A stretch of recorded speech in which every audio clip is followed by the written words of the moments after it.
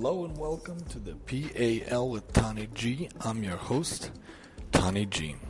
As previously discussed in the intro, what we're going to try to do in this podcast is to discuss one Mishnah per podcast with some practical everyday life lessons woven in from the Sefer, the book of Pirkei Avos, the Ethics of the Fathers, which contains moral and ethical teachings for all time.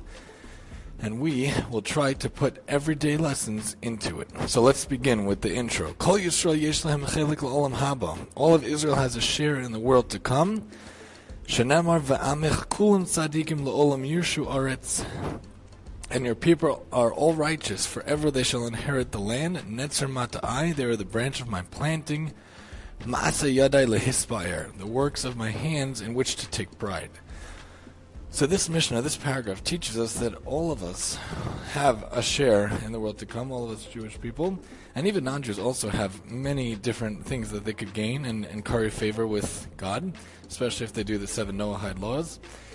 And the verse teaches us that we're all righteous. We just have to do good things and stand up to God's law and His moral teachings in order to remain righteous and to keep that share. And we can inherit the land just if we do what we can, try to be the best that we can. We are the branch of His planting and His handiwork. We are all a piece of God, and we have to live up to that as well. So let's look at Mishnah 1:1. Moshe kibel Torah miSinai. Moses, the greatest prophet to ever live, received the Torah, the Bible, from Sinai.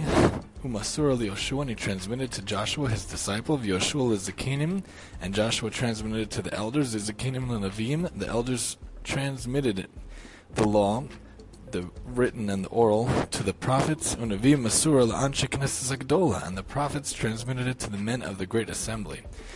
These were great men, some of whom were prophets who composed the liturgy of the daily prayers for the morning, afternoon, and evening prayers, and they instituted many different things and were great in their own right. Him amru shalosha devarim, they said 3 things. Havim misunim badin, be deliberate in judgment, v'hamidu talmidim harbe, and develop many disciples, v'asu siyag l'Torah, and make a fence for the Torah.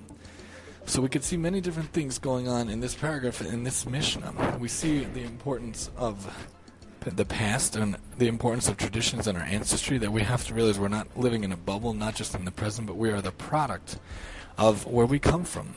We are the product of our ancestry, and we have to live up to that. And we have to do what we can in order to keep the tradition alive and to transmit it to the future generations, in order to make those who come before us and those who come after us proud of us, that we're living up to the heritage and transmitting it to the future. We should do what we can to always judge properly and to be deliberate in judgment, and not just look at a case and look at a situation in front of us from one angle, but try to think of different angles. Especially when it comes to other people, we should try our best to judge them favorably. We should also realize that even one person can have an impact on many people. So we should try to develop as many disciples as we can and help out and try to make a difference as much as we can in the world.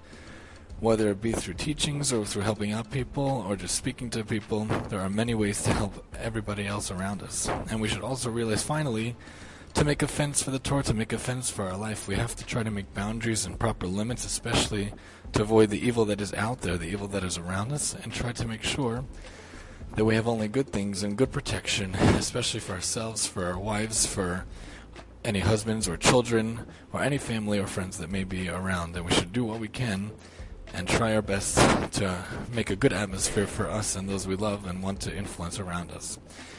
Please join us as we continue in the future and we look at 1:2, chapter 1, Mishnah, paragraph 2 next time on the PAL with Tani G. And feel free to send any comments, questions, or concerns to maximumtee@yahoo.com. Have a great day.